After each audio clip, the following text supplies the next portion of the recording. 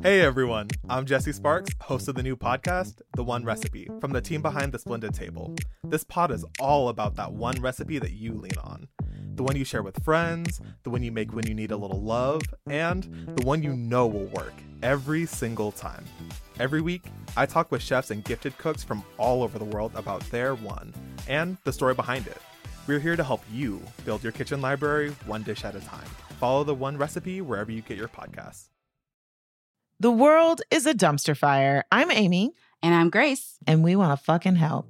We're comedy writers in Los Angeles, and we like to take the bad shit we hear and work through it together. We talk about cultural moments we love, talk to people we adore, crushes we have, and self-care we stand. During these trying times, we all need a show that focuses on joy. This is The Antidote. Yay! It's 2023. The garbage fire that was 2022 is in the bin, rolling it down the driveway, and they're picking it up tomorrow. Yeah, and you know what? I just really want to start this new year off with a little bit of optimism. Just like, please, 2023, be fucking cool. Come on now. Yeah. And I'm talking about personally and professionally and worldwise. Like, everybody, because people stop, like, bombing things and shooting up markets and stuff like that. Like, could y'all just be cool this year? World, can you stop? Can you stop? Like, I don't know. I just really hope that it's a really good year for everybody within the sound of my voice. Yeah, and that's exactly why we have such a special guest today. Her name's Mecca Woods. She's an astrologer. She's going to talk to us about the importance of our sun, moon, and rising signs in our charts and some self-care rituals according to our birth charts. And you get to learn a little bit more about us as she reads us to filth. Read us to filth is maybe not the right way to say it. It's just like she really read me down. Like she for real pegged me, and I like literally fell out of my chair at one point. So stay tuned for that amazing conversation. Okay, Amy, let's get into the show. Starting now up top with our bummer news of the week. So first up, and this has kind of been an ongoing thing, but we want to start nice and soft for you guys, so you might have some feelings about this one. But Black Twitter has really been going downhill ever since Elon took over the whole mechanism. Black Twitter's expected demise will make it harder not only to share memes about our favorite Black movies, but also to publicize things like police brutality and to discuss racism. Twitter has been essential to the spread of Black Lives Matter protests in 2020, as well as disturbing information regarding police brutality, which has helped raise the profile on a lot of painful topics and brought them to the mainstream. And we read in The Conversation, which is an online academic journal, that Black Twitter is one of the main sources of breaking news for stories involving police brutality. One interviewee told executive editor Beth Daly, quote, "I definitely prefer videos on Twitter over hearsay or the news. I don't trust the news, but videos serve as solid evidence. I think that's important because there are lots of cases where people are killed by police and we wouldn't have any evidence if it weren't for videos on Twitter," end quote. And of course, Twitter is just a playground right now for a rich white man like Musk, who will never understand how life-saving the information could be. And also, probably doesn't care. He's actually mocked Black Lives Matter movement. So, it's bad. Yeah, but I will say I have been looking for an alternative to Twitter, but I think it's really hard to build something like that. Twitter is a beast, and they spent years and years and years building the infrastructure to make it as simple as it is to us now. That's why I'm not leaving Twitter or whatever. At least I'm a liberal voice on there. Why it's a bummer to me is just I feel like it's all intentional. I feel like this billionaire man has taken control of something that was extremely democratic.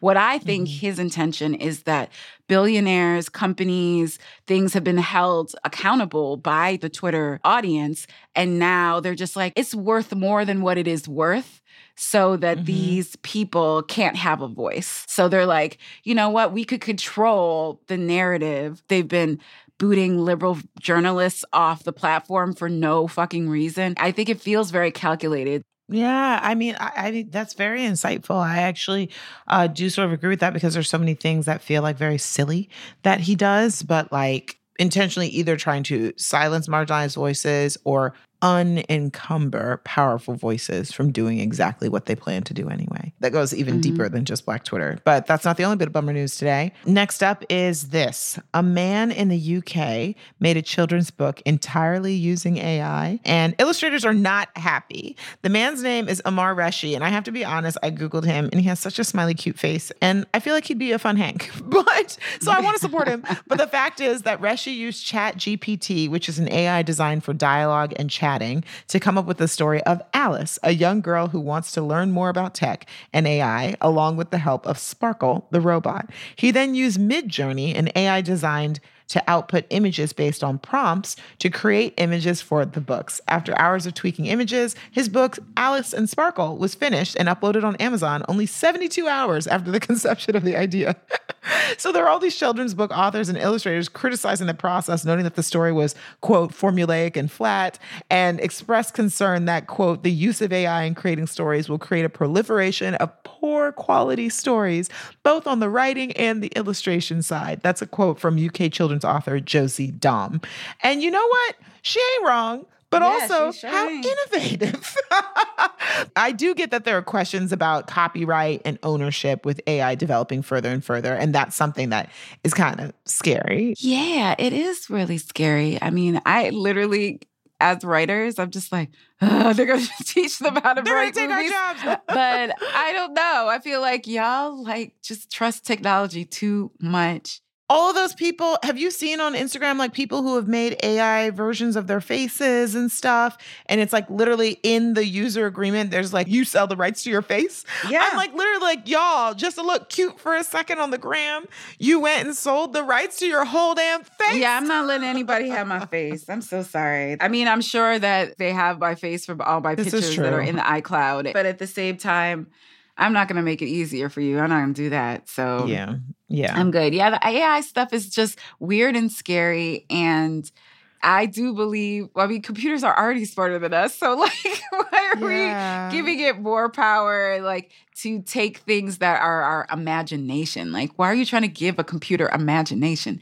Like, that's weird, y'all. That's very weird to me. Yeah. And I bet the stories are flat, but sometimes I realize that, Amy, we be working hard and stuff, but I know. Sometimes, like, I know. the like when I watch like YouTube videos and stuff like that, I was like, I'm actually part of the problem. I'm consuming this too, and I was just like, the camera's shaky, the editing is bad, like whatever. But people are just watching that. I was just like, maybe people just have less standards. But I don't want to read an AI children's book or an AI book or see an AI movie. Like, I want to know a human being was behind it and it was colored with their experiences and their particular voice. Like, I don't want to, it's very strange. But then y'all doing stuff to help the computer develop a voice. Like, it's very creepy and weird. I do not like it, Sam I Am, a great children's book. Yes, that a person wrote. How do you feel after talking about all this today, Grace?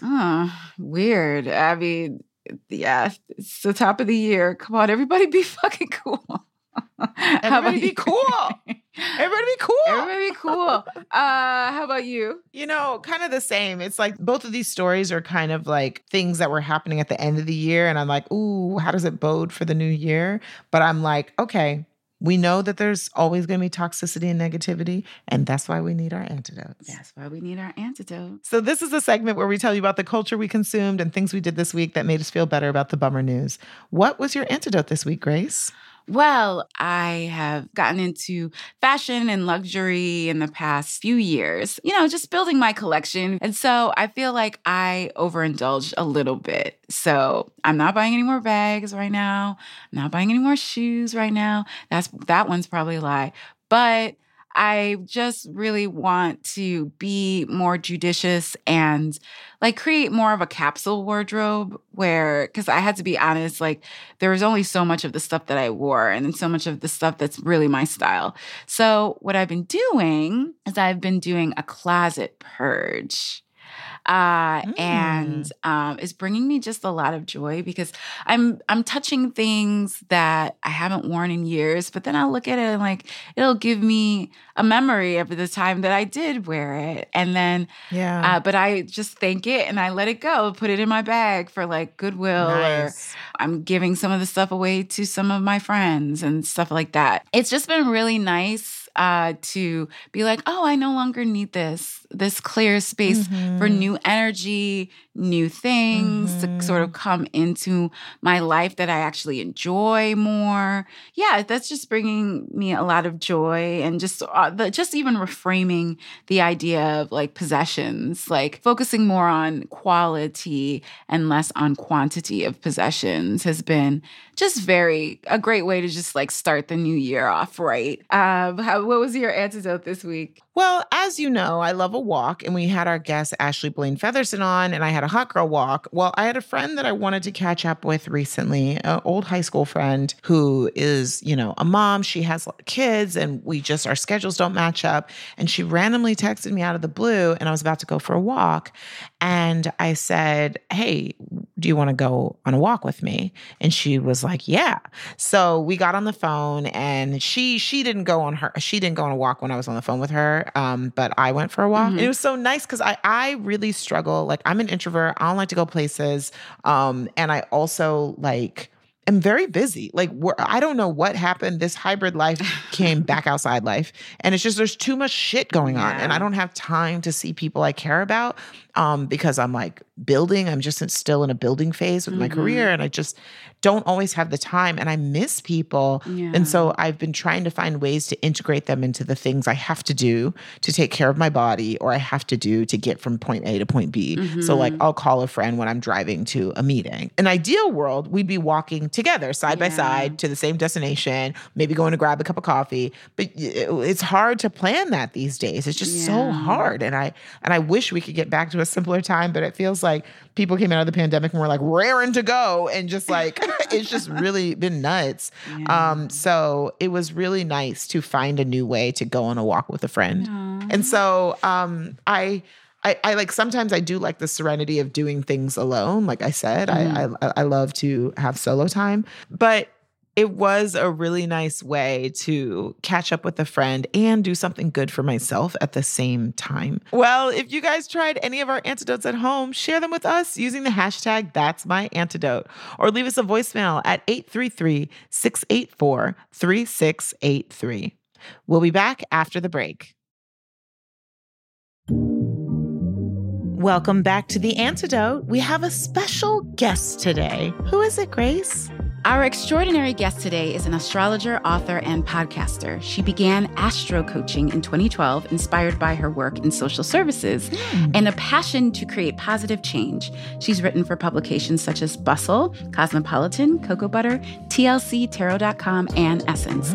Her book, Astrology for Happiness and Success, was the first book to be published by a Black woman astrologer after a 15-year gap, and the first book published by a Black woman astrologer for a general audience. Please welcome co-hosts of the Stars on Fire podcast, Mecca Woods. Thank you. Thank you, Grace. We are so excited to talk to you. I mean, listen, Amy is a Virgo queen. I love my Virgo. I am a Aries queen. I love my Aries. And we are just so...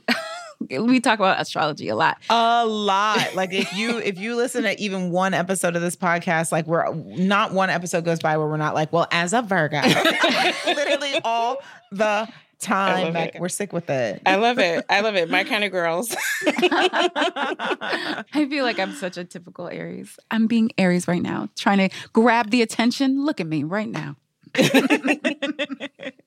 Well, Aries are very warm. I find that even though like in astrology, Aries get a lot of bad rap for being kind of self-involved, many of the Aries I know are like very like warm towards the people that they love and very like encouraging and inspiring, which, essentially, and I don't know, I could be biased. I'm also a fire sign. I'm Sagittarius, so. Oh, I get along with Sagittarius a lot. Like I have quite a few Sagittarius friends. Yeah. Aries and Sag are like thick as thieves because, we understand like that fiery energy. Yeah. That's real. Well, you were saying right before we got started that Virgo and Aries are mirror signs. Could you tell us more about that? Yeah. So in astrology, there's something called mirror points, and it has a lot to do with signs that kind of mirror each other, but they may be very different, but they kind of carry some of the similar qualities. So Aries and Virgo in astrology sort of mirror each other. If you think about Virgos are known for being like pretty hardworking and very busy. Yeah. Aries are also pretty hardworking and very busy signs too. So when you put the two signs together, whether it's working as a team or even like for example, my daughter is an Aries with a Virgo moon, it just tends to generate like a lot of energy and can be really good in terms of like tackling projects and reaching goals and, just kind of getting shit done. Oh my goodness. So we're That's perfect together. We already knew though. We're perfect together. Literally incredible. So Mecca, the show is called The Antidote because life is hard and we all need different antidotes to deal with the bullshit. So what is your antidote? In other words, what is something non-work related that's bringing you joy this week, this month? This week, this month. Well, I did just celebrate a birthday. Oh, happy birthday. That's right. You're a Sag. Yes. So you just did. Yeah. Sagittarius sister. Yes. Shout out to my fellow Sages. So I would probably say that's the big thing. I always tell people that astrology follows the seasons, right? And when we get to Sag season, that's typically, around like Thanksgiving time, we're thinking about holiday parties and those kinds of things as we're headed into the new year. And I always tell folks like Sagittarius is kind of like that last hurrah just before we go into the cold winter, because when we get to the winter, it's cold, it's typically a time when we kind of hunker down and we wait for the spring to come back, right? So, definitely I've been trying to get in my last hurrah before the winter comes in. Yeah. Yeah. I want to talk just a little bit about the astrology of it all and this time of year. It's obviously Sagittarius season, Capricorn season. What are things these winter signs should look out for? Well, I think for when we get to winter, so like I was saying, like Sagittarius season, it's a fire sign. And in astrology, the element fire is associated with like fun and joy and, warmth. When we go into Capricorn season, Capricorn is an earth sign. Capricorn is ruled by the planet Saturn, which is known as being a very like icy and kind of cold planet. And so it's not uncommon, for this time of year to be pretty hard on people emotionally, right? This can be a time, where people find themselves feeling kind of down and like bummed out and, it can be really rough. So when we come out of Sag season, we enter Cap season, I think, so the opposite sign of Capricorn is Cancer. Wow. And Cancer is a water sign. Cancer is the sign that we have in the summer and starts the summer. And so Cancer represents things like family, family, closeness, togetherness, that sort of nutrition that you get or nourishment that you get from having close familial bonds. So, I think one of the things that we have to keep in mind when we go into the winter is like that closeness. And so we kind of balance some of that hard sort of cold reality that Capricorn brings us, balance that out with some of that Cancerian like nurturing and care. So that's something to kind of to think about. Yeah. I love that. It's like self-care. Like this is the season for self-care, remembering your family, your loved ones, but also taking care of yourself. Do you recommend aligning your self-care rituals with your chart? Like, oh, my moon is in this. This is how I should care for myself. Yeah, totally. I actually have a book out called the Astrology Journal where I teach people like the basics of astrology, but it's designed to use astrology as a tool for self-care, journaling day by day based on like how you feel. Because one of the biggest things that tends to affect us on a day-to-day basis is where the moon is located. Not only just in our chart, right? So everybody has a moon sign depending on the day and the time that they were born. The moon represents our emotional selves, what we need to feel happy and nourished and safe. The moon has a lot to do with that. But then the moon, while the moon is cycling through in the sky, the moon also represents like the collective mood in terms of what's going on and happening day to day, moment to moment. And depending on where the moon is at any time in the sky, sometimes it can represent a time where you might really feel good and you're in the zone and everything feels very easy. But then there's some times where the moon can be in certain parts of the sky and maybe it kind of rubs up against your chart kind of wrong in a way. And you might feel very stressed or tired or weepy. So so definitely astrology can definitely show us like how to work with the timing that we have, you know, and like how to use that and harness it for self-care for sure. Well, listeners, before we had Mecca on, Grace and I actually sent her our natal charts. So I'd love to know if there are any self-care rituals that you would recommend for Grace and me based on our natal charts. Sure. So when I was looking at both of your charts, I noticed how active Mercury is in both of your charts. So, Grace, I know that you are an Aries, but you're a Gemini rising, right? So your rising sign. I didn't know that until this moment, and now I know a lot. That's incredible. So, and then, you know, with Amy, you know, you're a Virgo, you know, Virgo is ruled by the planet Mercury. Mercury is a very busy planet, which is why every time Mercury goes retrograde, we're always like, what is happening? What is going on? Mercury helps us to communicate, come up with ideas. It's not uncommon to find people with a very active Mercury in their chart, like people who work in media or television, writing, you know, hosting shows and podcasts, because Mercury is like, I have something to say. I want to get these ideas out. I want to talk to people, right? Wow, that's cool. Right. But at the same time, Mercury can also create a lot of like mental chatter, where sometimes it can be hard to like relax or, you know, kind of shut your mind off when you need to, right? So one of the things that tends to help Mercury is you can work with planet Venus. So Venus is the planet that has a lot to do with, you know, what you value, what brings you pleasure. So Grace, in your chart, you have a Venus in Taurus. Amy, your Venus, I believe, is in Virgo, right? So it's interesting. It's interesting because that Virgo is answering right to that Mercury. But, you know, Venus and Virgos are happiest when they're doing things related to self-care and self-nourishment. Like Virgo is a sign that is associated with like wellness as well. So it's not uncommon for a lot of Virgos to like have routines, you know, like a routine is really important for you, right? Like making sure that you stick to a routine, because when you get pulled off of it, that's when you can find yourself like feeling very stressed and overworked. So having like a routine that's regular, whether it's a morning one, whether it's an evening one, right? That's focused on things. Whether it's both. Yes, absolutely. Absolutely. And also routines, you know, like outside of just work habit, like your work routine, but like having a routine that's geared towards your wellness and your mental health and things of that nature. Yeah. When we talk about a Venus in Taurus is all about beauty and art and love and pleasure. God. That's my friend. All the sensual things in life, you know. Yes, sensuality. Yes. Beauty and art and love. That's great. No, literally, Mecca. Like in the past year and a half, I've been getting a lot into like fashion and stuff like that. And also like a beauty and yeah, very much me. And you know, the thing about that too is that both of you have your Venus signs in Earth, right? So when we talk about Earth as an element in astrology, you know, Earth loves money for sure. Like that's one of the things, you know, financial security is associated with Earth, but Earth is also related to our physical body, right? And how we feel in it.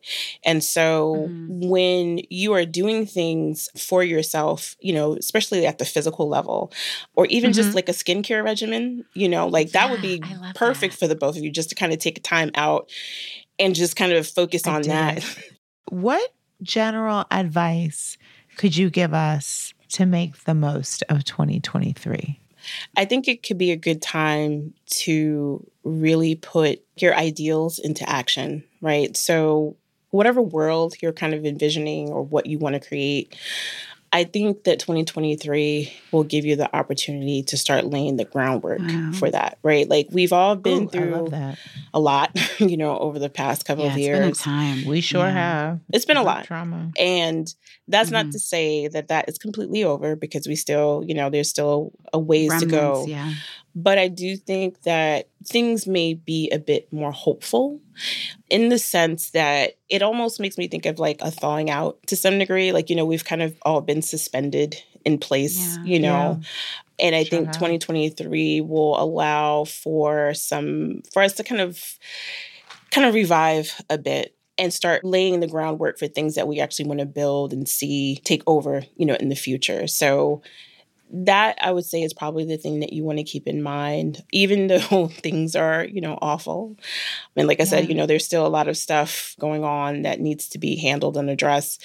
I guess maybe this is the Sagittarius in me. My thing has always been like, don't give up the hope because there's still things, worth enjoying and having in this life.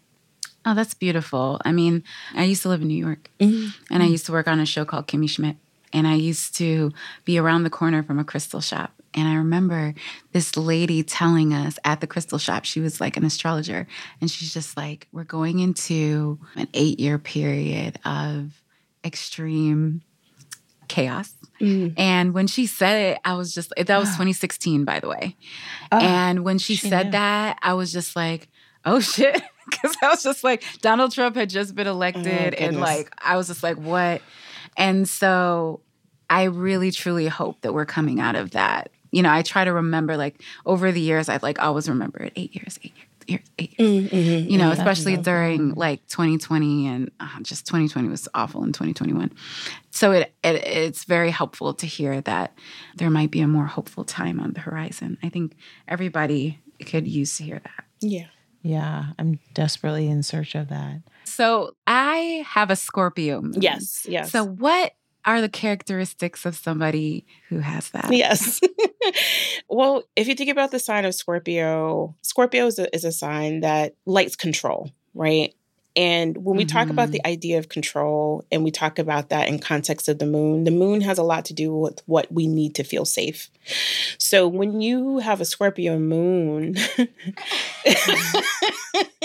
you're going to be someone who controls your emotions in a way that makes you feel safe. So, a lot of people will talk about like it's hard oftentimes to get through to someone who has a moon in Scorpio is because that moon is throwing up defenses to avoid. Great listeners need to know Grace looks like she feels red right now.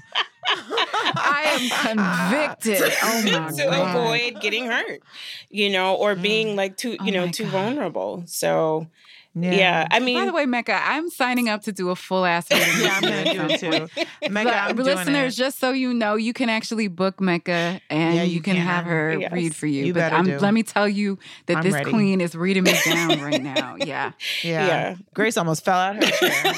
Literally.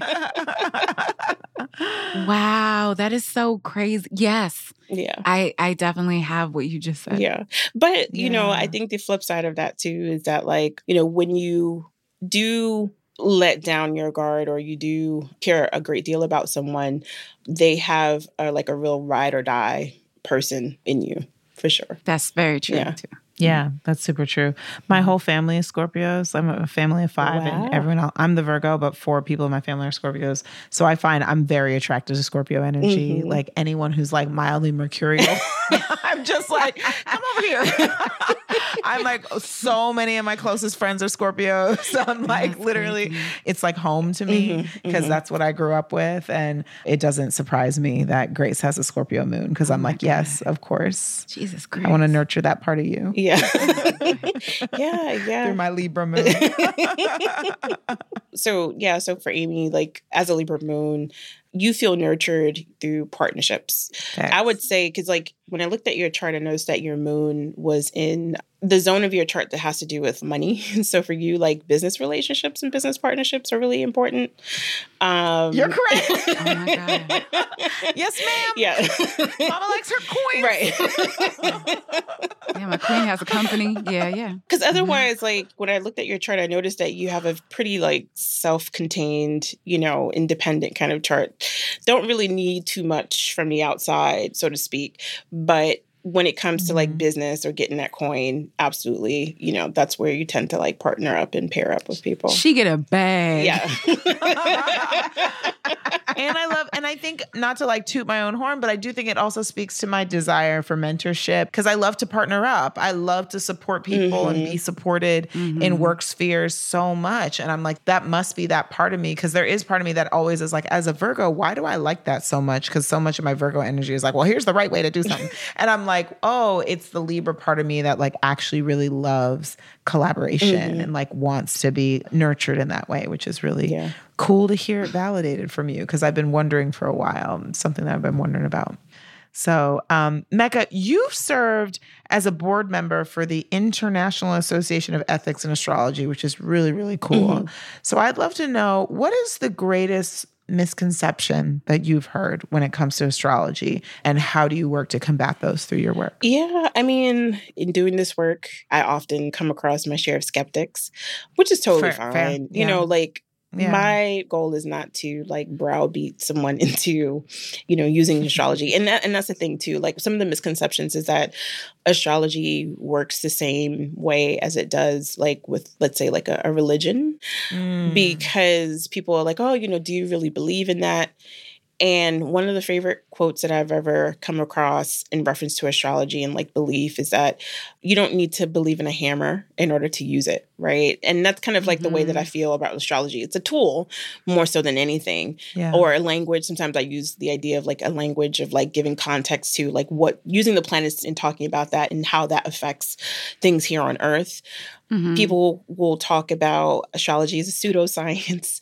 Astrology is not a science, actually. I would say it's more of an art, if anything. That's beautiful. Yeah. Or just the idea that like the planets are like actively dictating like our future. You know, like if anything, we're kind of co-creating with the universe. So astrology is just the language for how we're doing that. Pretty much. There's that old saying, like, as above, so below. You know, like, that's kind of the school of thought that I take when I'm talking or discussing astrology. So for me, when I'm coming in contact with anyone who's like skeptical, for me, it's more like, I appreciate people who are curious, you know, like if you're not necessarily versed in astrology, or you quite don't know if it works or not, but you're still open to discussion. These are the people that I like to engage with and talk to and kind of educate, you know, like, because my goal is to show people the way it works. And another way that I do that is through the podcast that we have, where we talk about different things going on, so people can see like how astrology affects us in real time. So these are just some of the ways that I try to keep people engaged. Yeah, I love that, because I do think, well, the way I think about astrology anyway, is just like, it's a tool to like know yourself better, but I don't necessarily be like, oh, because Mercury is in retrograde, then there's nothing that's going to go right this month. Like, I think that it's just sort of a tool to understand what is going on just collectively on this planet, and then to understand myself better. So we have talked about our sun and moon signs. What can our risings tell us about ourselves? I am a Gemini rising. Like, what does that mean? Yes. So your rising has to do with kind of like your outward personality, right? It's how you present. And the you that people get to meet, especially like first impressions, right? So when you're a Gemini rising, the way that you're showing up has a lot to do with your intellect, wanting to learn, wanting to share ideas, wanting to connect and figure stuff out. So when people meet you, they may meet someone who is intellectually engaging. You know, you always have something interesting to say, or a good question to ask, or even just the idea of like being someone who's very busy. Like I said, Mercury is a very busy planet. So when people see you, they may see you just running, you know, dashing here and there, going, you know, to different places about your day, or, you know, handling business. So yeah, so Gemini, I also find that people who have Mercury in charge of like their chart, like a Gemini, also have like a very youthful appearance as well. This is great. Oh my God. She got a God. young ass face. I'm so old, Mecca, but I don't look it. She looks 21. Yeah. Wow. Yeah. Wow, Gemini that's rising. interesting. Yeah, Gemini energy is very like playful and kind of like, it makes me think of Whenever I think about Gemini, I always think about like that sprightly, fairy, like Tinkerbell-ish. I can be that. I definitely, you know what? The thing that's so funny is that like a lot of my friends in LA don't know that side of me because I used to be an actor. Mm-hmm. And so I used to really embrace that kind of sprightly. I used to like dance on tables and like just really hold like court and hold that energy. Like that is something that is within me. But once I started getting to the other side of the camera, I sort of like toned that down a little bit because I was just like, oh, this is annoying people. Like now. Oh my God. Literally when I got to film school, I used to do shit like we'd be taking a picture and like I'd like jump in the fountain and people would be like, she's an actor. Like, you know. Oh my God. So, That's so funny. Yeah. Yeah. But you both, you know, with Amy, you having a Virgo rising and Grace, you having a Gemini rising. Like I said, you know, both Virgo and Gemini are ruled by Mercury. So I think that also has a lot to do with why you both have a podcast and have a podcast together. But also too, those signs, Gemini and Virgo, are very multifaceted. So when we talk about that on the ascendant, you know, people may see you as being someone who's kind of like a Jill of all trades to some degree too. Yeah. Okay, good. I feel that. Wow. This was so wonderful. Mecca, we both feel so much better having talked to you. This is incredible. Like just hearing this breakdown. And I don't know why, but I feel like reassured for my future. Yeah. I'm like, I'm going to be okay. And I'm like, why? So do you have anything coming up that you want to tell us about? Anything you like to plug? I mean, you know, if people want to get a reading from me, they can find me at mylifecreated.com. I have a couple of books out. I have Astrology for Happiness and Success. I also have the Astrology Journal. I have also some coloring books for each sign, adult coloring books. I'm going to get one. And where can people find you on the internet? Yeah, so they can find me at my website, My Life Created. I'm also on Instagram at One Mechanism. And you can also find me on Twitter, I guess. I mean, Twitter. What is Twitter? I don't know what is that anymore. I like go there. I go there like once a week to like retweet our podcast tweets. Yeah. That's all the fucking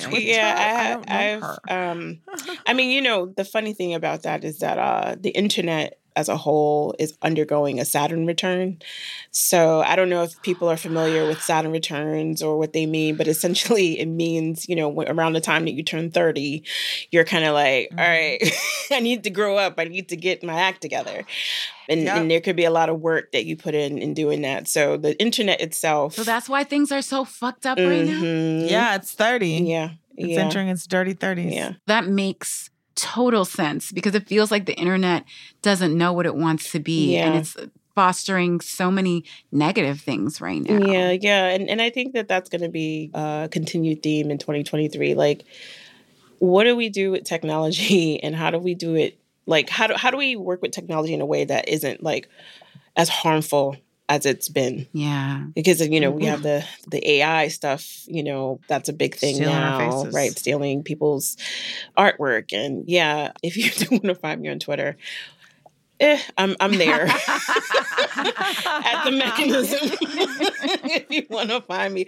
But, you know, I've been just telling people, go to my website to catch up on things. I'm trying to get better at updating it too. So, yeah. Awesome. Well, thank you so much, Mecca. This was a true delight. Thank you so much. It was awesome talking to you and meeting you guys. Yes, this is incredible. Thank you. Thank you. Bye. Okay, so to close this out, we are doing our creative tap-in, which is our segment about creativity. Amy, are you ready for this week's quote? Yes, I am. You don't start out writing good stuff. You start out writing crap and thinking it's good stuff, and then gradually you get better at it. That's why I say one of the most valuable traits is persistence, and that's by Octavia E. Butler. Yes. You don't start out writing good stuff. You start out writing crap and thinking it's good stuff, and then gradually you get better at it. That's why I say one of the most valuable traits is persistence. That's Octavia E. Butler, sci-fi queen, rest in peace. Kindred is out on FX. Ooh, was that an ad? Because I don't think they're paying for that. I know, but I'm just saying it's such a formative book for me. Yeah, we're going to support our Black sci-fi queen. This quote is true. because literally that's what the journey is. I really believe in the idea of the 10,000 hours, like the Malcolm Gladwell thing. You got to get your 10,000 hours. And quantity leads to quality. And I've just always felt that way. And I know someone once told me that being in entertainment is a war of attrition. You just have to stick around. You have to have persistence. It's like it's a war of attrition. Just keep doing what you're doing over and over again and don't leave. And with that means getting better, as you continue to improve and take classes and network and find your tribe, like all of those things are making you better. And I definitely agree that it's rare. Like, I'm sure there are what is it called? Like savants. Yeah. Savants. Yeah. Or youth prodigies. I'm sure there are savants or prodigies that start out writing good stuff, but don't assume you're that. You're probably not that. You're probably the norm who starts out just a little bit shitty. So work through those 10,000 hours and have that persistence. Now, I wish what Octavia Butler mentioned was how to get that persistence, because sometimes it'd be hard to keep going. It'd be hard to keep going. Yeah. Yeah. What does this quote make you think, Grace? Well, I actually felt like we talked about with Mecca, like that a little bit of that mentorship vibe today when I was pulling this quote. And I do feel like, both of you and I talk to beginning writers all the time. And I just wanted to have this quote as a reminder, because I needed to hear that. I remember the first time I heard something like this. It wasn't exactly this, but I think I heard from John August. He's great screenwriter. And then he also has a very popular screenwriting podcast with, I believe, Craig Mazin as his co-host. So I remember hearing that you're working your way towards your taste. Like a lot of times, creative people have good taste, and then you're kind of writing your way towards that taste. I think that's what he said. I mean, don't quote me.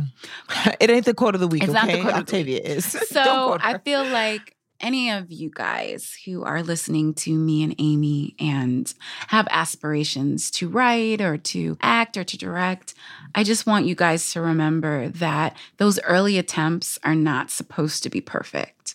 Oftentimes you want to do it because you're passionate about it. You saw something, you thought maybe this is something I want to do.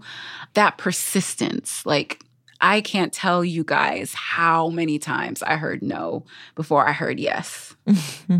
Hundreds probably times I heard no before I heard yes.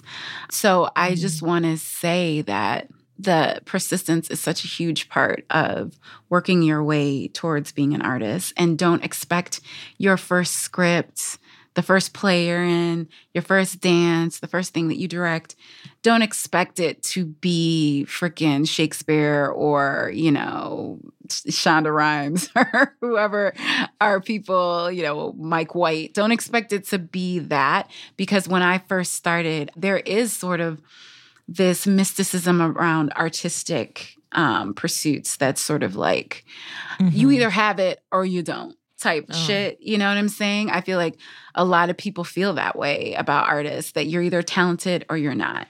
But I do think, of course, I think talent has something to do with it. But I also think that you can get better if your early attempts, don't give up on your early attempts. Don't think, I got bad feedback from a professor, or I got bad feedback from this person or that. First of all, you don't know if they taste is up to par, number one. Okay. And number two, if there's a small voice inside you telling you to keep going, just keep going. And let me be that small voice for you today. If you are thinking about giving up on something artistic that you're doing, just continue. Persistence is, I would say, 50% of it is persistence. So keep going. Up. Just keep doing it. Keep showing up. And hopefully we'll all reach the iconicness of Octavia E. Butler. And if you haven't read her books, check her out, because she is an icon. She's passed away quite a while ago, but I love that, because of Kindred coming out on FX, people are beginning to put her back in the zeitgeist. But, there's not that many Black female sci-fi writers back when she was doing it. So she is definitely a pioneer. So check her out. Yeah. And if you want to be mad inspired, look up her journal because she wrote a letter to herself saying, I will be paid to write my stories. I will achieve notoriety and fame. She wrote this journal post herself that I printed out when I was starting out my career and used to have in my desk at work because I was like, damn, the audacity of this queen. Like she literally was just like, yeah, it's going to happen for me. And it did. You know? And I'm like, but that shit don't come easy. You have to keep showing up just like Grace said. So I love that. I love that message. Thank you, Grace. Well, thank you, everybody, for listening to The Antidote. We hope this injected a little bit of joy into your week. I know it did mine. How about you, Amy? I feel good, girl. We should do this again sometime. Oh, we'll be here next week. And in the meantime, if you'd like to follow us on social, follow me, Grace, at GraceyAct. That's GracyaCT. And follow me, Amy, at Amy Aniobi. That's AMYANIOBI. And follow the show at The Antidote Pod. That's the with 2 E's. If you like feeling good about yourself, please subscribe at Apple Podcasts, Spotify, or wherever you get your podcasts. Goodbye. And lay the groundwork for the world you want. The Antidote is hosted by us, Amy Aniobi and Grace Edwards. The show's production team includes senior producer Sierra Spragley-Ricks and associate producer Jess Penzetta. Our executive producer is Erica Krause, and our editor is Erica Janik. Sound mixing by Alex Simpson. Digital production by Mishu Sayuni. Talent booking by Marion Ways. Our theme music was composed and produced by Titi the Artist and Cosmo the Truth. APM studio executives in charge are Chandra Kavati, Alex Shafford, and Joanne Griffith. Concept created by Amy Aniobi and Grace Edwards. Send us your antidotes at antidoteshow.org. And remember to follow us on social media at The Antidote Pod. The Antidote is a production of American Public Media.